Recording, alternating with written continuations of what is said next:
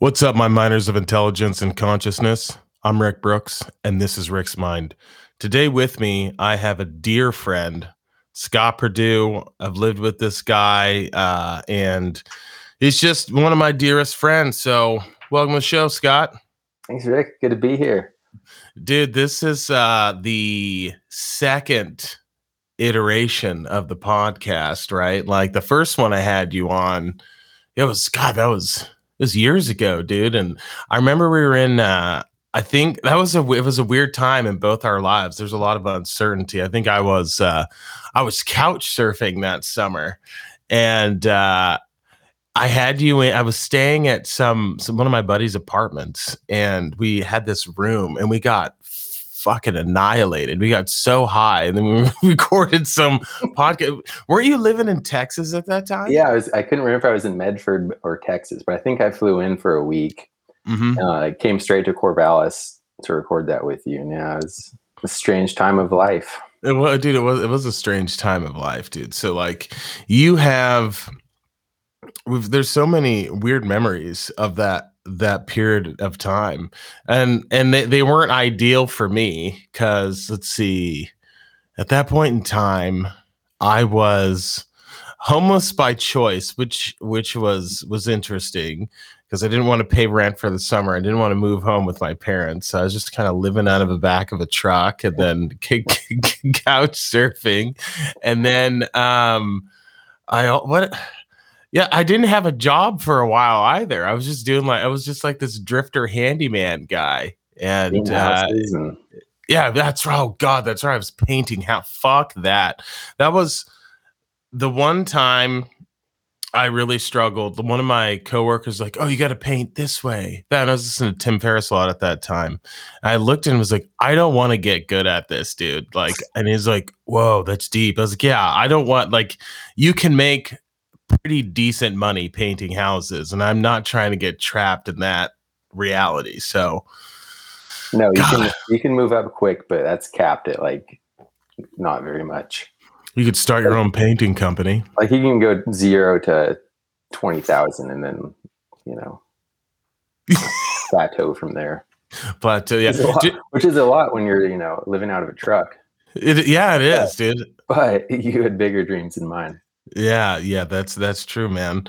So like, I mean, you're kind of in a bit of a transition period right now, and I was wondering, like, how do you? We don't have to talk too much about it, but like, how are you dealing with this like weird transition in your life? You're engaged and like you're entering this next chapter. So what are some of the things that you do to get through the day?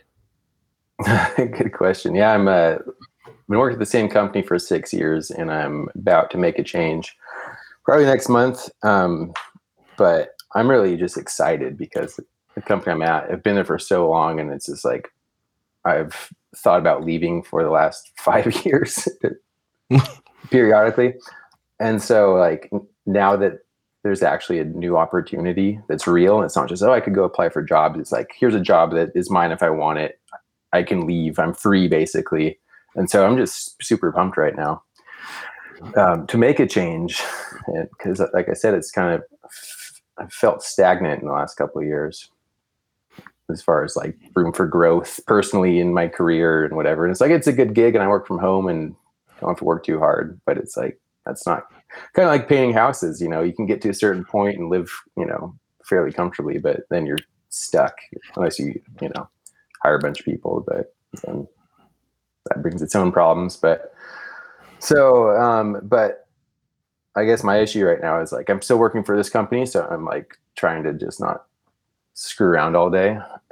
And that's been the challenge. Yeah, man. And I find myself in a similar place. Is I just turned 30, and there's a lot of upcoming like expenses and life changes, and I'm kind of at that point in time where it's like this. For example, this is the first 4th of July that I didn't absolutely get annihilated. I deep cleaned my house and had a few beers and went to bed early. And I was like, is this 30? Like, is this what this is? Is this me being an old man finally? Is it deciding not to borrow too much happiness. But by the way, there is a cheat code to that. If you do get drunk, go to the gym, your hangover will be gone by the time you're out of there. But or go for a run. Yeah, we're going to talk about that too. But like, what is it that I want to do? I feel like I have a lot of time still. Like, that's the one thing that I've always been amazed by Gary Vee is excuse me, I'm burping. Shouldn't have drank that bubbly. But he pops into my feed. I swear it's some sort of divine intervention. Every time I'm feeling like a little sorry for myself, woe is me, he'll pop into my feed and he's like, you guys ever hear about Warner Media or whatever? That failed. This failed. This is a game. Life's a fucking game. And you know what? I lose a lot. I just don't give a fuck. And I was like, yes, it's never too late to start. It's never too late to chase those dreams. But I do feel like I'm at that. It's time to shit or get off the pot. I'm 30 years old, God damn it. And what am I going to do with the next 30 years? They're going to be the best years of my life. But, in 30 more years, I'll be 60 years old, full of fucking exogenous steroids and stuff and just huge. But, those things. Other than that, like, am I going to be rich? Am I going to be happy? Am I going to be depressed? Like, what's going on here? I don't know. But I'm definitely going to do steroids this decade, though, which I'm super pumped about. It's for another show. I don't have much to talk about the gym like some of the other guests, but yeah. And I was reading this book on Lewis and Clark a year or two ago, and they made it to like, I don't know if they're in Montana or Idaho, but they like made it almost all the way across the country, like the first white men to make it like that far. And he wrote in his journal, he's like, I'm turning 30 tomorrow and I feel like I'm a failure at life. He's like, I feel like I haven't done anything. And this is like this guy that like did something like unimaginable, just taking a group of dudes and going into uncharted lands. Yeah. In the like uninhabited US or other than Native Americans. But so he thought, like, I remember reading that. I was like, oh shoot. Like I was like 28 when I read it. I was like, oh no, what have I done? I know I'm 30. It's freaking Lewis and Clark feel that way. So I think everyone, it's kind of weird. I feel like I turned 27 and that was like turning 30 for most people. Most people I know like turn 30 and like, oh no, I'm getting old. But for whatever reason, I turned 27 and I was like, ooh, I'm in my late 20s. Like that was kind of the year that I kind of like, I don't know, put my youth behind me a little bit. It's like, all right, let's move forward now. But yeah, it's fun times. It is. Wait, what was the name of this book? Oh, I don't remember. If you look up like best Lewis and Clark books on Reddit or something, it'll be up there. DeMarco's on it right now. I could see the gears turning. I definitely want to. You got to read A Land So Strange. I think I was telling you about that book on the phone. Oh, you got it? Was it, was it Undaunted Courage for a First-Time Introduction? Yes, that was it. There he is. Okay, dude, he's fucking good, man. My Google foo is strong. Yeah. Do you want to put that in the show notes so I can remember that? Definitely. Nice. That's a great book. And apparently there's like a book. They collected like the journals of Lewis and Clark, and you can just like read their journal entries, but that might be for when I'm retired. But there's a couple of little tidbits. Apparently there's a couple places in Idaho where it's like in the middle of the Bitterroot Mountains. And there's like this trail up to the top of this little peak. And they say it's like, today it's like it was when Lewis and Clark did their expedition. Like it's completely untouched. Like, most of the trail is has been developed and whatnot, but like there's still a couple spots where it's like complete wilderness, and you can see it how they saw it. Yeah. We were, I think, and I'll share this with the pod, but we were just talking about that because I just got, for the listeners, I just got back from a trip from Charlotte, North Carolina. I drove a car out to Virginia and then to Tennessee to visit my parents. And the wilderness out there, because my parents live on the edge of the Cherokee National Forest, and it's it's a lot like the Pacific Northwest, but just completely different trees, very wooded. And I just can't imagine the people arriving on the East Coast, in the Carolinas and the Virginia coastline, and looking at the massive forest for the first time. Like that, to me, that I kept thinking that when I was there, them just trying to forge a life, and they've got to deal with hostile, not necessarily always hostile, but they've got to deal with these peoples that have been there for thousands of years that hate them. And, you know, it's so crazy how this country was stolen and built, and so many. I've just bought that book, by the way, too. I bought it on Audible. It's 21 hours of probably pure excellence. So I'm jacked, but I can't, the settling that era. I could actually have another question for you. Do you think you're suited for the times that you're living in? Good question. I guess. I mean, like suited as in like this is the best time for me, or like, yeah. Is this the best time? Because I have a friend, his name's Zach Utley. He's in the Army. And if it wasn't for the Army, homie would be in prison. He was just a fucking, in another age, he was a dude on a horse with a battle axe killing people. And he's like, I got to join the Army, man. Like, he was crazy. Dude, he got deployed, called me. He's like, I'm having the best time of my fucking life. I was like, you're in a war zone, man. Like, he's crazy. Yeah. So, I mean, do you think you're suited for the times you live in? I think I would have done better in like the Garden of Eden. That'd be the best spot. So you would have just been Adam. You would have been Adam. You would have given Eve. You would have been Eve and Scott. Scott and Eve. Yeah. Here, Eve. Take my rib, baby. What up? No, I don't know. Like, I'd love to say, oh yeah, like I would love to live back in the frontier days when, because I want to, build my own cabin someday, and I'm, interested in gardening and foraging and living off the land and being more self-reliant, but also it's a way harder life. So I wouldn't like give up.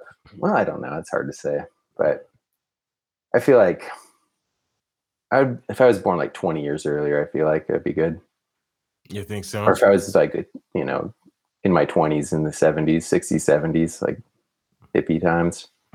That would have been cool. That probably I would fit in there better, but or just like I feel like the things I'm getting into, like now they've become like really mainstream, like hunting. Now it's like there's people get famous for, like make millions of dollars for being a hunter, like trail running, like ultra marathons, like in the 90s, like 200 people in the world did it. Now it's like this big kind of mainstream like sport now. So I feel like I missed my peak, but as far as like getting into stuff at the right time, because now it's like a lot of people have gotten into it. So, but I don't. So I'm gonna agree and then also disagree with you a little bit there. I think that. I don't think ultra marathon running is mainstream per se. I still think there's a lot of weird ass people that do that. I think there's more of them. But I also think that the same amount of people that would be ultra marathon runners, there's always been that same amount of weirdos that do that sport. It's just now those weirdos are like, oh, I can compete against other people that are just as crazy as I am. And that's because of the internet and the, increased interconnectivity. And so, but I mean, I don't know, because there's always been like the Runner's World magazine. And pull that up, see when that came out. That's probably came out in the 70s.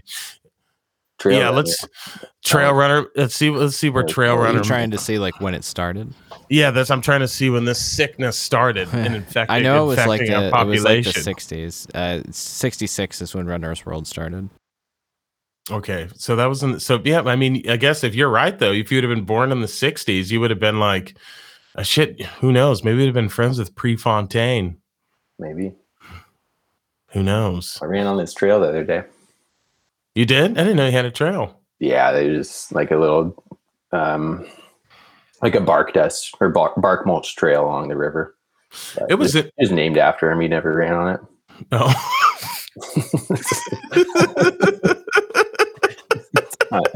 It's not that cool. I don't know why that's funny. They never ran on it. Douchebag. No, just kidding. Like, yeah.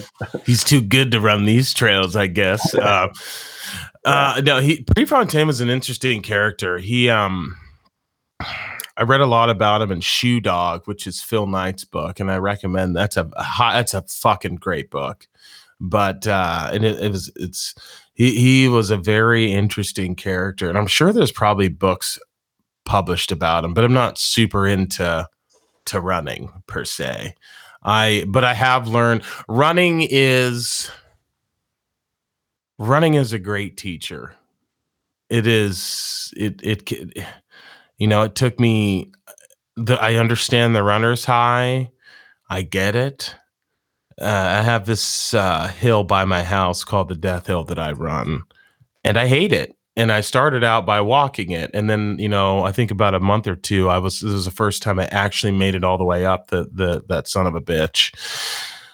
But it just taught me never to give up and to keep chipping away, and that eventually your body will adapt. But the problem, running is just so unpleasurable for me. Like, it sucks. Like, does it ever stop sucking, Scott? Like, that's what I need to know. I don't know. Like, I think everyone has their thing. Like, running to you is probably like going to the gym for me, where it's like, it's not fun for me to go lift weights in the gym, whereas for you, you love it. Like, that's your spot. Mm-hmm. Where I enjoy running, and so, like, there's obviously days where you don't want to run and whatnot, or it's harder than others, but I don't know. I enjoy it.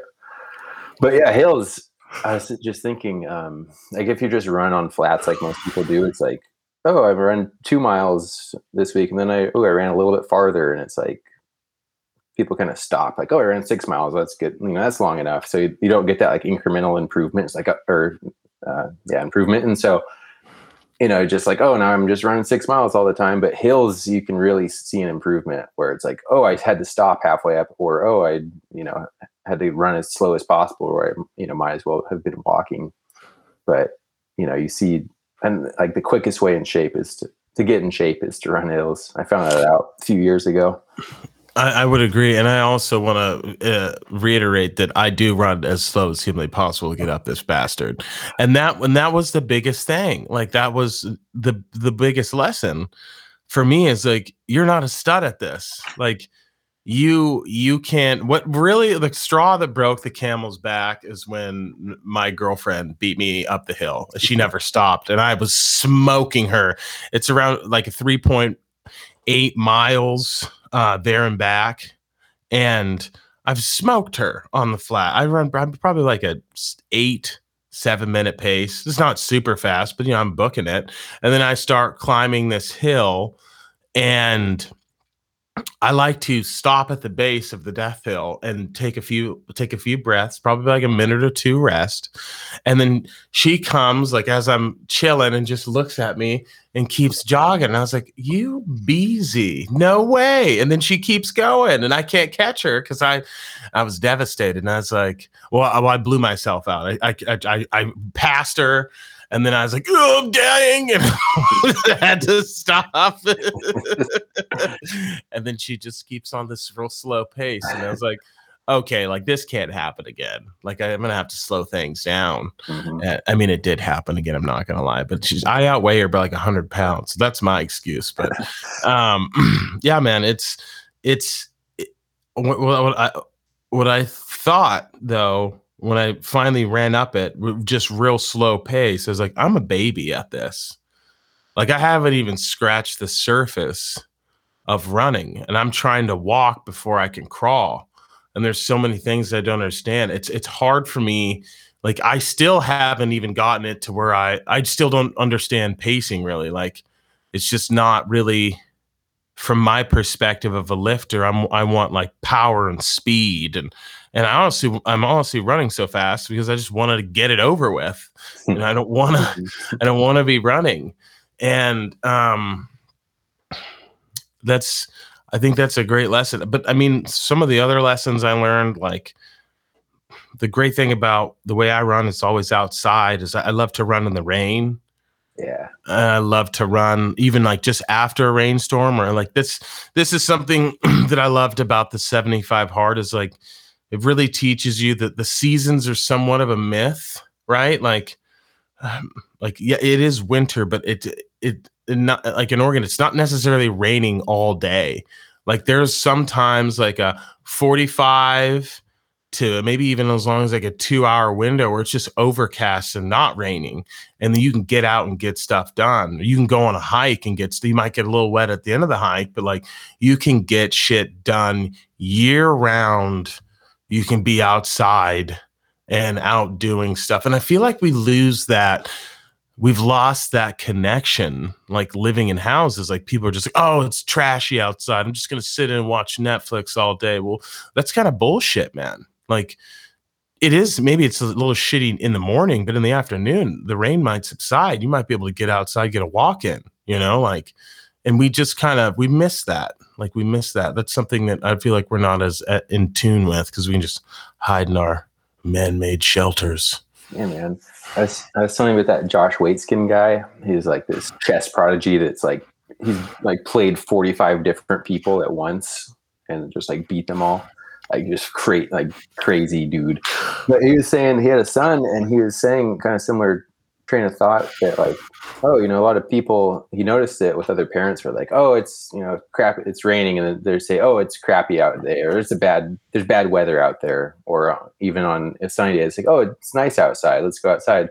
But he did the opposite, where he's like no matter what, like especially if it's raining or storming, he would like take his son outside. Like, let's go play in the storm. Let's go jump in mud puddles. Like it's beautiful. And then like once he got older and could talk, he's like, Dad, look, it's a beautiful rainy day outside. And it's just like that's how I've tried to look at things. Like I hate that when people are like, oh, it's just crappy out there if it's raining. It's like, that's such a just awful mindset to have, and just like being controlled by what the weather's doing. Like talk about like something that's out of our control. Mm-hmm. I believe in like geoengineering and Dude, are you trying to turn this into a bummer cast right now? We could. No, like it's so far out of our control, but like people's whole days are like based on their, what the weather's doing, instead of like, finding a break in the storm, or like, oh, screw it, it's raining, but I can go for a run, or whatever. Yeah, that's one thing that like, when I started this relationship that I'm in, it was like, I really want to do shit during the wintertime. Like that's not an excuse to just stay in the house and get fat and watch TV. Like we're hikers. Like we like to get out in the outdoors. We were going to go winter camp. We did bitch out on that, and I'm not proud, but I definitely am into doing stuff in the winter. I mean, winter hikes are the best, and so is winter camping, because no one's there. Mm-hmm. You have everything all to yourself. And for folks listening, you stay inside. Okay, this is my time. If you're in Oregon, it's a good time to move away. It yeah. Before I forget, I had a running story. Then we can go back to weather, but winter camping. But I had a story that you running up the hill and your girlfriend passing you remind me of. But last year, I was training for like a half marathon trail run in Bend, and I ran a marathon that year, and I was like training for this trail run, and thought I was in good shape, and I was going for like a nice run, like 6 miles or whatever, and I'm running on this path, and then all of a sudden this guy, he had no shirt, like board shorts and flip flops, and he was just cruising past me like it was nothing, and he was just like flying right by me, just mouth was closed, just so relaxed. And I was like, oh shit, I'm not in shape. I have a long ways to go. Those moments are good because they can be defeating, but like they're good to remind you, like, oh, I have a lot of room for improvement. I still got to work hard. But do 100% on that. But I also, you signed up for, what is it, 50K? Yeah. How many? How long is that in miles? Is that like what, 31 miles? 31 mile. In a marathon. And then you're going to do the Western States 100, correct? That's the goal. That's like the long-term goal. And when is that getting done? So that race is in June every year, and you have to run a 50 or 100K or a 100-mile, I believe. There's some 50-mile races, but there's like qualifying runs you have to do, and like you have to run, 100K in 17 hours or less, and then you're qualified to like get into the lottery for the Western States. And so my goal is to next year do the qualifying race and then be eligible in 2 years. But yeah, I've got into running recently, and it turns out that like I'm competitive in running. Like I did a race, 10K a couple years ago, and I was like I wanted to win the thing, even though I was far from the lead. But I was like, I've never been competitive in my life. Like played baseball and golf, and like played baseball in high school, and I was just like, I didn't care if we won. Like I cared if I got a hit or made a good play, but it's like I don't give a shit. Like I was never been competitive, and then all of a sudden I do this running and I'm good at it, and I'm like, oh, I want to win a race or get better so I can work my way up the pack. So I did the 10K, and soon after I was like, ooh, half marathon. And then as soon as I crossed the finish line on the half marathon, I was like, I want to do a marathon. And then like the day or two after the marathon, I was like, I want to do a 50K. So the day right after, I was like, I don't want to run for another 3 months. And then I just I've been scared. Like, when does this stop? Like, does it stop at 50K? Does it stop at the like Moab 240, like multi-day race? Like, but I feel like it's something I want, like running a 100-mile race. Like I know I'm going to want to after I jump up in distance. And so. Oh yeah. Well, if you do the Moab 240, I'm going. No. Dude, stop being a little bitch, dude. That's like a different sport. Like 100-mile, like then there's the 200-mile. I don't know, the Bigfoot 200 up in Washington, like to the Cascades. Yeah, dude, that'd be beautiful. Dude, that's not even that far, dude. It's just 200 miles.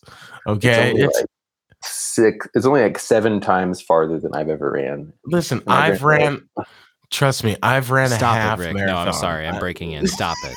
Stop it. Thanks, John. Just hear me out. Listen to me.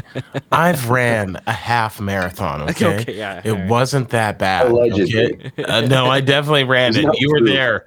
You were there. I ran that. What do you mean? Allegedly. No, you ran the 10K. I ran the half marathon and broke my leg. You did. I almost beat you. Wait, so you didn't even do the half marathon?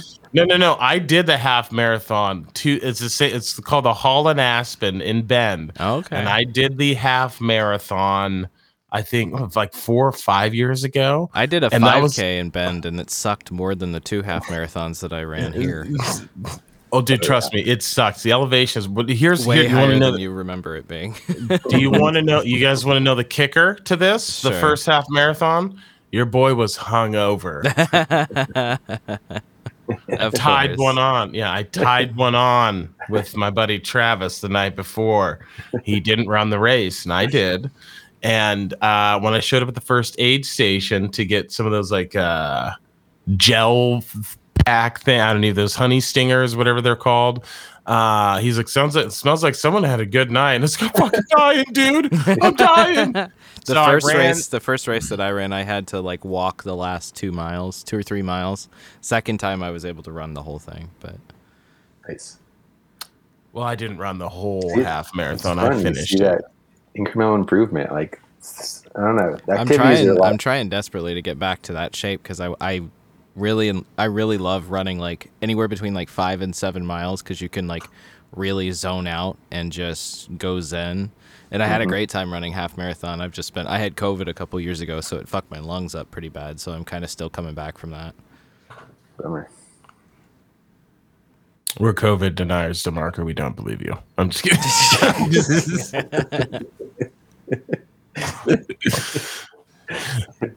No, man, I definitely think you should do the Bigfoot 200. I think you should do the Moab 240. And then isn't there a race in the Sahara? Oh, probably. No, there's one in like the Middle East that goes through the desert. I was reading some guy like almost died. He got caught in a sandstorm and lost the pack and like had to found this little shelter and was like eating bats and to stay alive. And then There is a marathon in through the crazy. Sahara. It's the Marathon des Sables. It's 156-day, 156-mile marathon. Dog, you've got this. Don't even worry about it, Scott. I want you to run that one too. There's crazy people that just like, I'm going to sign up for a 50K. I've never ran a race before, but I'm like, step by step. So I would probably be in the first category of like, you know what? I could fucking do this, dude. I could totally run a 50K. I would never do that, but another version of me would be that guy. And then he probably wouldn't finish the race. Well, you kind of, with the half marathon, you kind of just jumped into that. Yeah, that was stupid, dude. That was the worst decision I've ever made. Dude, you saw me that night. I could barely walk. I was in so much pain. And then I went to the Ben Brew Festival after that. Yeah. Those wild times, man. Wild times.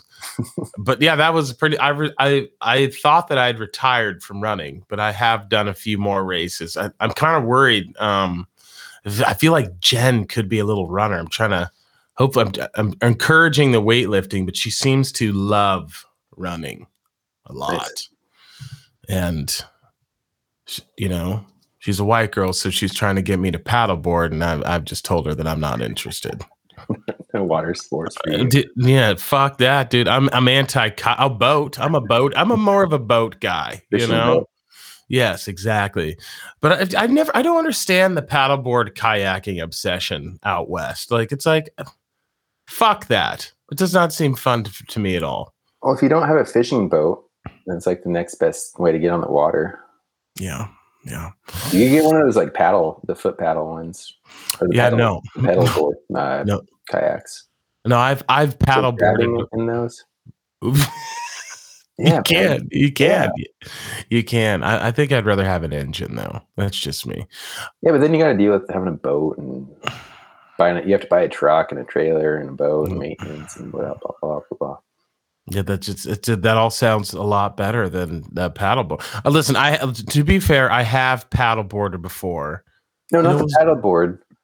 The pedal, like the kayak. I'm not going to get that. No, that's stupid. That's like the stepping stone to the boat, though. Like instead of like going 10 years and then buying a boat, it's like you buy that and use that until you have a boat.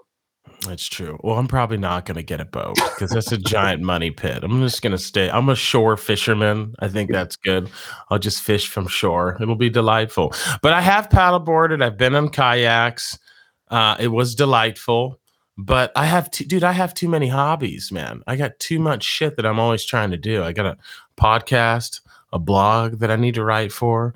You're in my hunting party, so that's more money. I fish, clam. I'm not very good at foraging, but I would like to do that. I hike, camp. Like I got too much shit. I can't add any more stuff. At least 5 of those things, like a kayak, would just be like supplemental to. Stop trying to talk me into this. Kayak, you know what? My dad's a kayaker. It's a pretty good time. I've been canoeing. That's fun. Ooh. Canoeing, no. Canoes are scary. No, canoes are a good time. See, that's why they're fun, is because you could flip over at any moment. You never know. That's right. You got to be on your toes. It's keeping the variety alive while on your river. Dude, now that I've just found out you're into canoeing, you've just been demoted from the podcast, dude. I fucking hate canoes. I do not like canoes at all. No, they're terrible. Yeah. I went with Cody. I've been once, and we had like rules, like no sudden movements and no overcorrecting. You do those. Those are like the 2 foundations of canoeing. If you do those, you're good. That's true. That is true. Have you guys ever, Scott? Have you ever tried like water skiing? No, I have. It was a terrible time. I don't think I could get up. I did for a little bit, and then I immediately went back down. It's awful. No, I've never had a need for speed. Like I like backpacking and fishing and like hiking and houseboating. Like I don't like speedboats. I don't like dirt. Like I was never into dirt bikes, like mud and whatever. Like I've never been to like the more extreme sports. It's like running, jogging, walking through the woods, you know. I am a fan of dirt biking. I had one when I was a kid, and to me, there's nothing like riding a dirt bike on like dusk. It's the best. It's the best. Some of my greatest are just flying in my CR80, like around my property, just wreaking havoc. But I never did crash, knock on wood. Like, or I did crash, but it was never that bad. I never like broke anything, thank God. I wasn't like super risky. Like I had a buddy of mine, Craig. He used to race, and he is always broke shit, dude. He like broke both of his arms, his leg, and I was like, dude, no, it's not same. I have the same problem with skateboarding. I've always wanted to be I've always wanted a skateboard or longboard, but when I got one and I hit my shin, I was like, yeah, this isn't for me, dog. Like that fucking hurt. I'm out. No. Yeah. Like that's like, I'm sure I'd have a blast like wakeboarding and riding dirt bikes or whatever, but it's just like not something that it's not been like a hobby that like, you know, if friends go out, you know, I'll go with them, but I had a longboard back in college. It's a good way to get around. I didn't like the big hills though, because I crashed on a hill. Like the first, like right when the week I bought it, I went on a long ride, like 2 miles out, and then there's this hill, and I went up the hill, went down it, and got speed wobbles, just fell face first and skinned my hands and legs, and then I walked like the 2 miles home. How long did it take you to get back on it? I got back on it. I worked my way back up to the hills. I never crashed, like just going on, you know, down the street or whatever. Did you skateboard? Because longboard, I wanted to buy one. I was like, dude, I am gonna fall. Like I'm not. I just bought a bike instead. But did you skateboard or just pick it up? I bought when I was in like elementary school or middle school. I bought like a Walmart skateboard for like $20. I was riding it one day, and then like these two kids from the school who were like skateboarders with like the legit skateboards, like Spitfire wheels and stuff. Yeah. Hey, what kind of board you got? And I was like, I got it at Walmart, and they just made fun of me. That was the end of my skateboarding career. And then I got the longboard in college, just kind of transportation, you know, get to campus and whatnot. Yeah. I had a bike, and I barely rode that bitch. I like the only time I rode it is if I was going to be late. Otherwise I just walked everywhere, which, I'm, you know, I was, college was good times, man. It's weird to think back on it, because those were some of the darkest and best times of my life. Like it was super cool that you could just get like annihilated on a Wednesday and nobody cared. You can't do that now. I mean, you can. I did that shortly after. Yeah, it's way less fun. There's more consequences to life now than there were when you were a kid. Yeah. It's like we on a road trip to Arizona, we like stayed up, drove through the night, and we just like took us days to recover. And it's like, we're not 21 anymore. You can't just stay up all night and drink all weekend and be good, you know? Yeah. I mean, shit, when we drove to Texas, when we drove down to California for that concert back in the day, it was feared by pot and Adderall, just down the I-5 corridor. No sleeping, just like, yes, we got to get there. It's going to be awesome. I would not do that now. No, can't. No. Which is kind of sad. Yeah. But not really. You know, it's sad if like you never did that. And you're like, man, I wish I should have taken that trip, you know, but yeah. Time, so. We would just fly now. I would just fly. In a nice hotel. Yeah, that's what I would do. Yeah. That's true. We didn't have money for a hotel. We're fucking doing this in one shot.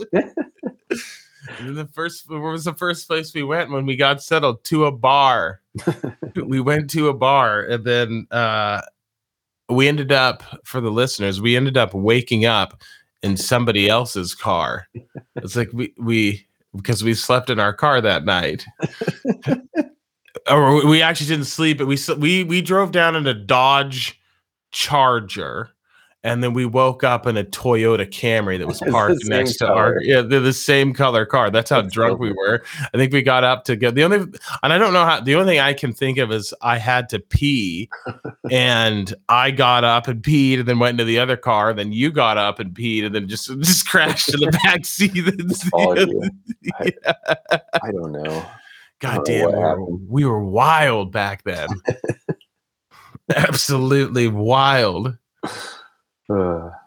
Those were the best days. Our buddy, he like knocking on the window. He's like, "What are you guys doing?" I'm like, "What? We're sleeping." Like, what are you talking about? Why are you waking us up? And he's like, "What? This isn't our car. What are you doing?" Like, what do you mean this isn't our car? We've been here all night. I've been asleep since we drove home. But actually, this is a pivotal moment though, because it was at this. This is our moment of realization when we stopped telling people. We stopped telling the lies about Oregon and how great it was, and started telling them the truth of how terrible of a state it is to live in. We felt bad. We felt bad. We've been lying to people all our life and telling them that it was a great place to live, and it's terrible. So that was the trip. We're just jealous that they live in a better state, so we wanted to move here to find out. Yeah, suffering and pain and exactly quality and the hills. Mount Hood should be called Hill Hood. The Midwest has far superior mountains than we do out west. So it's fun to look at, but when you go up there, it's not snow; it's just trash bags everywhere. It looks beautiful when you're far away, but yeah, and there's toxic waste. And they're actually, did you hear that they found oil? So they're going to actually excavate Mount Hood. So it's not even a mountain, but it'll just be compacted. And then also I hear that St. Helens is about to erupt and we're probably all going to die and there's a tsunami coming. So just stay out, stay away. It's dangerous. This podcast is going to be mobile though, because I am moving to New Mexico. Do you know that? Is that for sure? Is that actually happening now? We're about 85% sure that I'm out. Nice. Where to? Probably Santa Fe, man. Santa Fe is pretty sweet. It's extremely expensive, but it's very nice. It's gonna be the exact same price as it is here, pretty much, honestly. Yeah. Yeah. So it's not gonna be that. It's not gonna be that big of a change for me. That's the plan. Well, that's the plan, anyways. I want to get back. Got to get back to the Southwest. Got to get back into the desert. Heal my soul from all this mold that's accumulated from living in the Pacific Northwest. Just kind of dry out for a while, you know. Your lungs would break, man. Yeah, because this is as bad as Wuhan, man. I don't know what kind of coronavirus we're cooking in the Pacific Northwest, dude. There's a lot. But yeah, man. Well, go ahead. Sorry. Oh, I don't know. That's cool. I love that you picked New Mexico. It's right on brand. Just like a random place, like no one's, everyone's like, oh, I want to move to Denver. I want to move to Phoenix. It's like, I'll move to Santa Fe, New Mexico. Why on earth would you want to move to Phoenix? How dare you? That sounds like a life mistake.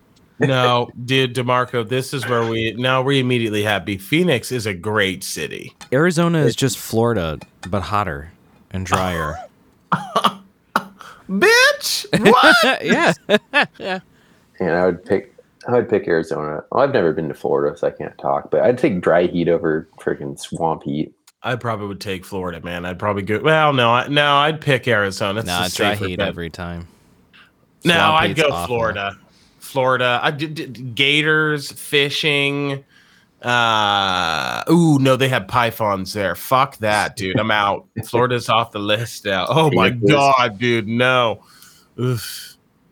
But then you could go you eat frog legs and alligator and in Arizona, it's just imported. No, dude, I want it fresh, dog. In Arizona, we drove through this little town and there's these old people riding their side by sides down the street, just going to get groceries side by side. Arizona, and This summertime, they just, instead of the road, they just drive through like the dried up riverbeds. Like there's so many tire tracks just in all of these dried riverbeds. It's so cool. I You're didn't. tired, just I cruise didn't. around. I did not know that. Yeah, I probably would do that too. There's something majestic about the desert, though, that I really, really love. I love like, because we do a man's trip out to Arizona every year and watch a little bit of springtime baseball, play some putt golf, drink a lot of beer, and I think one of these days I would like to get a place that's in the middle of nowhere, just rent a car, we gotta rent a minivan or something, stock up on, Put the seats down. yeah, but just load up on beer and just go out to the middle of nowhere, and then we could drive golf balls, biodegradable ones, off into the desert. That'd be fucking sick. Yeah. It'd be a good time. But yeah, man, I have never been to Florida either. DeMarc, have you been to Florida? Yeah, quite a bit actually. My grandparents lived in Naples, and then I went there a lot for bowl game trips too. So I've spent a lot of time in like Orlando and Tampa, and yeah, you're not missing too much. Florida's pretty though. The Everglades are really nice. I feel like though, if I were gonna do swampy heat, I'd just do Louisiana. Ooh. And just go find backwoods Cajun shit and just live there. That'd be more my style. I think I'd live in Miami. Yeah, you would. I feel like you would fit in Miami. Miami seems exhausting. Oh, I would love it. I would. There's like two risk factors. Like there's a lot of cocaine down there, which is a little scary. So I'd have to stay away from that. But other than that, I think Miami would be, it's got good food, good beaches, pretty people. Like I think Miami would just be, I think I would vibe with that. And collapsing buildings too. I was gonna say, Great infrastructure. 5 years until it's underwater. Maybe you can move there when Elon Musk builds his tunnels underneath Miami below the water table. We'll see He's how doing that that. goes. Listen, there will be no anti-Elon talk Oh my on God. this podcast. We will. Is he building tunnels in Miami? Yeah, that was a thing. I'll find the article and I'll put it in the show notes. But that came out last summer that it was either the mayor of Miami or Rick DeSantis, the governor, both of them have given the Boring Company, which is his tunnel building company, a contract to build like a series of traffic bypass tunnels underneath Miami, which sounds great considering the water table in Miami is like 5 feet maybe. It's a friggin' sandbar, Yeah. Yeah. First Miami, and then he'll move on to New Orleans. Yeah, right. For whatever, we should probably like reevaluate some things. So, like honestly, like New Orleans is below the sea level. Like that's not a fucking great place to have a city. I mean, the entire country of the Netherlands is under sea level, or most like 90% of it. So it's doable. I actually did not know that. Yeah, that's why they always talk about levees and dikes there, is because their entire, like the whole country is like reclaimed land. What are you laughing about? It's just crazy. Yeah, no, that's for real. Like it's all because of they have just a system of levees that pump the water or keep the levees or the water out, and so that the country was able to like grow. That's why there's such a powerful country in Europe. So wait, but like what are their plans with like global warming? Oh, like, they're what's fucked. gonna get? They're fucked. I mean, everybody is, but like they are going to be the first. At least I feel like it's like the Netherlands and Florida are the first to go. Oh no. Yeah. Oh, that's gonna be what? So there's just gonna be a bunch of Dutch people like infused into like Germany and Dutch France and what happens to their? This is gonna be fascinating. Hey, global warming. It's gonna be. Wait, I mean, the last week was fun when we had the heat dome. That was cool. Well, Yeah, well, I guess there's another heat. We're not turning this into a bummer cast. Oh, it's always a bummer cast. Life is a bummer cast, Rick. No, every time. This is why, DeMarco, you cannot get in because you just pull me down these most roads of the time. Exactly.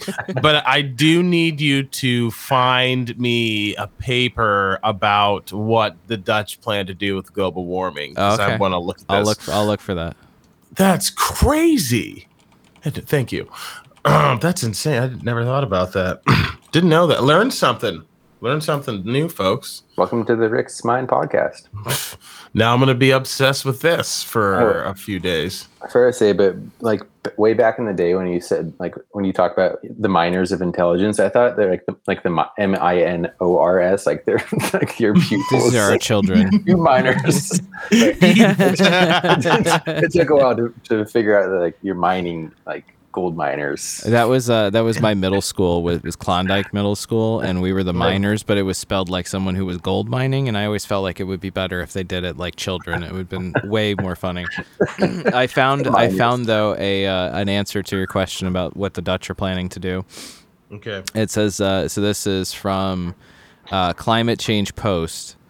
It's according to the most recent scenarios of the Royal Netherlands Meteorological Institute, sea level on the southern North Sea will be 25 to 80 centimeters higher in 2070 than in 1981. For 2100, an upper level of sea level rise is projected of 100 centimeters. In addition, the substance of the Dutch soil, due to drainage and peatlands and areas reclaimed from the sea, expansion of built-up areas, and the infrastructure network on soft soil, and salt mining, gas extraction, they'll continue up to several millimeters and locally even centimeters per year, depending on the location. So basically, they're going to sink fast. Like, the sea will rise through the land centimeters per year, which is wild. Like, you're talking like you could have a field of whatever you're growing, tulips, I guess, and the next year, like, it's an inch underwater, and then a year later, it's another inch underwater. Well, it's not going to be able to grow. No. I mean, if you look at, because this is a big problem for,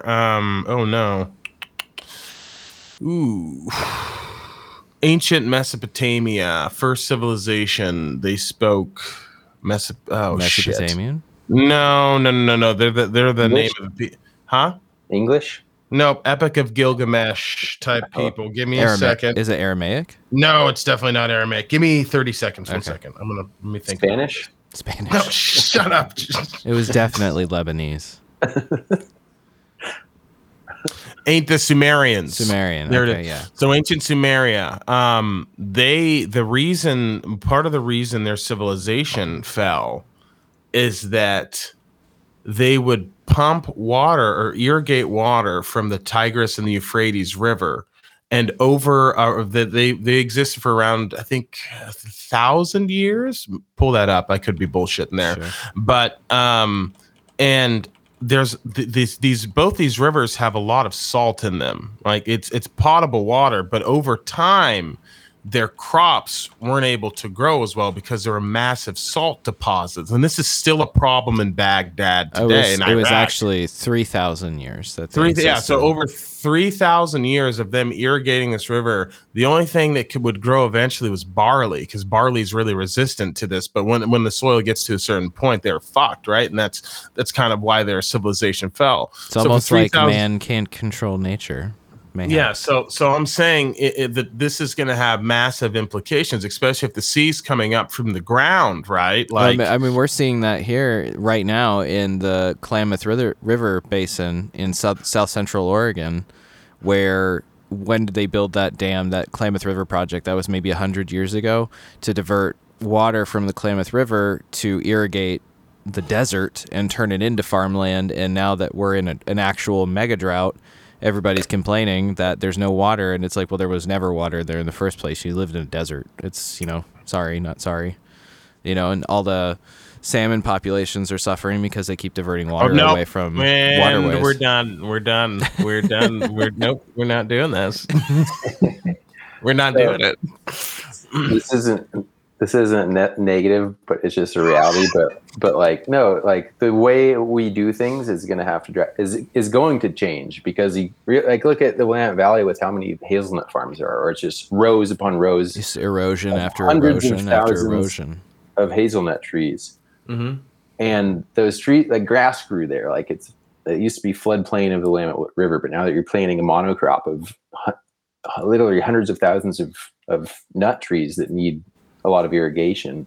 So like, that's not a good way to do things. Like I had talked to a dude last year, and his grandpa, like, he used to have a berry farm. He didn't just grow blueberries, right? He grew blueberries, blackberries, raspberries, and elderberries. Mm-hmm. And just had a really diverse crop. It wasn't just one thing, because that's, that grows well here, and we can sell it for a lot of money. Like the cornfields in the future are not going to be a thing. Like you're going to have to figure out a way to, like, it's all part of the archaic revival, where we're getting back to nature and how like things were done through billions of years of evolution, where you can't just grow one crop in a huge area. You have to figure out how, like, there's people in the desert, speaking of the desert, that are like growing these like permaculture gardens where they're able to grow fruit trees and like very low water use in these little gardens, because of the way they plant different like drought tolerant plants. They create like little microclimates based on the like size and type and like spacing of different plants. So it's like all this stuff that our ancestors did for thousands of years is going to have to come back. Not to mention too, hazelnuts are one of the worst crops because of water usage, and then also I don't know why this is a thing, but traditionally you don't plant anything underneath the hazelnut. You don't even let like wild grasses grow. You keep it bare dirt. So bare dirt and wind just equal erosion. Like we've talked about this on the show. What is it? There's like at pace now like 40 years of arable soil left, and then that's it. So I actually have some hazelnut farmers that are my friends. Hey. And the reason they do this, it's a fucking cash crop. And it all stems from Hershey. They're the largest hazelnut consumer, right? And they can't get enough of them. Sure. Now I think that I think it's kind of bullshit. I'm like, well, humans are really good. Like, oh, there's money in this? Like, boom, we'll figure it out. You'll be able to meet this. I think we'll eventually meet the demand, and it won't be as lucrative, right? But I mean, the hazelnut, I wasn't aware of that you were paying attention to these a lot of hazelnut farms, Scott. Like, this is fascinating, because I've recently, in the past 10 to 15 years, there has been a shit ton. It takes, I think, 7 to 10 years for the trees to mature, which is also part of the problem. But another problem is they don't last but pull this up. I feel like it's only gonna be viable for like 50 years, and I could be full of shit. So pull that one up. You're right. Any like plantation, like tree plantation or orchard, like they have a useful lifespan. About like 40 years for hazelnuts. Okay. Which is crazy considering there are malice trees that are producing apples still from hundreds of years ago. Yeah, and like the hazelnuts, like they'll still produce nuts, but it won't be like at the level that they need for like maximum, profitability. I mean, it's hard to not notice hazelnut farms if you spent any amount of time in the Willamette Valley outside of a city. You drive 5 minutes and you'll see at least 2 hazelnut fields. Or like I shoot real estate photography. I shot was like a 50-acre hazelnut farm. Like I had to shoot drone photos of it, and I had to get to about my like FAA ceiling that I could go with a drone to be able to fit the property in one frame. It's insane the amount. And like Oregon grows some overwhelming percentage, like 80+% of the world's hazelnuts. Yes, that's true, man. It's absolutely wild times. I wasn't expecting to go down a hazelnut rabbit hole. And I'm actually excited we did. I'm actually excited we did, because I definitely can get access to that information. But a lot That would of be the interesting to have a hazelnut farmer on. We kind of already did. Did we? We had a Was the professional bull rider. the bull rider was a hazelnut farmer. Yeah, he's a hazelnut farmer. He's got his hands. He's a farmer of a lot. He's a farmer He's a of cowboy multiple of many trades. trades. Man. Yeah. Yeah, he's the cowboy of many trades. Maybe we'll have to have him back on here. Yeah. Have to have Scott and him get into a debate. No, I wouldn't do that to you. But anyways, brother, that's all the time we have for today, dude. I want to keep you in the loop. As soon as you finish your 50 miler, we'll have you back in. I want to know what that kind, or the 50K. I want to know what that kind of pain is about. And then I'm pretty sure the listeners will write in and they'll encourage you to do the Bigfoot 200. Sure. And we'll document it. And then you can write for the Church of the Chubby and it'll be glorious. You can write about your experiences. It'll be beautiful. Amen. Hey man, thanks for doing this. Thanks for having me. What episode is this? This is 41, baby. 41. Yeah. It took you 41 episodes to get me. Yep, it took me. It's an exclusive 41. list. You must be scraping the barrel to get guests. You're 40 episode 40, and you know what? 41's my favorite number, my friend. So this is a special one for you. Should. Well, That's right. Appreciate it. I thought this was your first coming in, but I thought you had me for your inaugural podcast. And I don't like you that much, dude. No, I'm Anyways, brother, you have a good one, and folks, stay curious. Keep eating hazelnuts, and if you're listening to these words from the Netherlands, you're fucked, man. Your country's screwed. You need Go to buy move. a canoe. We'll get through it all together. We'll canoe our way out of global warming. Immigrate to the land of probably the Midwest is going to be your safest bet, because if there's a volcano, a giant caldera in Yellowstone, and if that goes off, we're all dead. But you'll have a better chance of surviving if you're in the Midwest. So I think that might be the safest place for you. So start building a space canoe. Build the space canoe, maybe build a spaceship. I don't know. Iceland could be good or Greenland if you could get in there. So I mean, you're Dutch, so I don't. Maybe think not Iceland. Iceland will probably be underwater. It's not that high of altitude. Oh shit! It's Okay, so you got to stay away from... like a mountain peak in Iceland is like 1,000 feet. You know what? I've just go to Chile or Argentina. You're gonna have to learn another language. If Chile or Argentina doesn't slide into the ocean first from earthquakes. Okay, so we're gonna go ahead and revamp that. Japan's fucked because they're having a whole actually, and there's a fire in the Gulf of Mexico too. Yeah, it's burning. The ocean's on fire now. So maybe like Central Alaska, that might be kind of temperate by that point. In the Brooks Mountain Range, that's where you should go. I don't know. They just set a Canadian record for 121 degrees over the weekend in British Columbia. So, but you're further north than that. Alaska might be a little toasty. Okay, maybe Baffin DeMarco. Island. Baffin Island, maybe. Shut up, DeMarco. Let me talk to this person. There's a few good like underwater cities, but you have to know the right people. Yeah, yes, you need to. You could if before. Well, the Atlanteans do not like the Dutch. So listen, my dear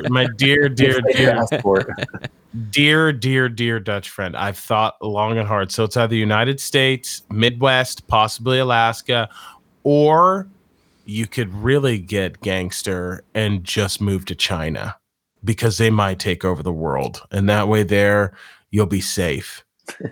I think we've got it. I think we did it. So that's the official endorsement. If you want to survive global warming, move to China. Mm-hmm, exactly. Okay. And buy prison stocks, and those are stock dips. God damn it. Yeah. That is financial advice, and it is free. So continue to buy those prison stocks. Please don't kill us, FTC. This is Rick's mind. Goodbye.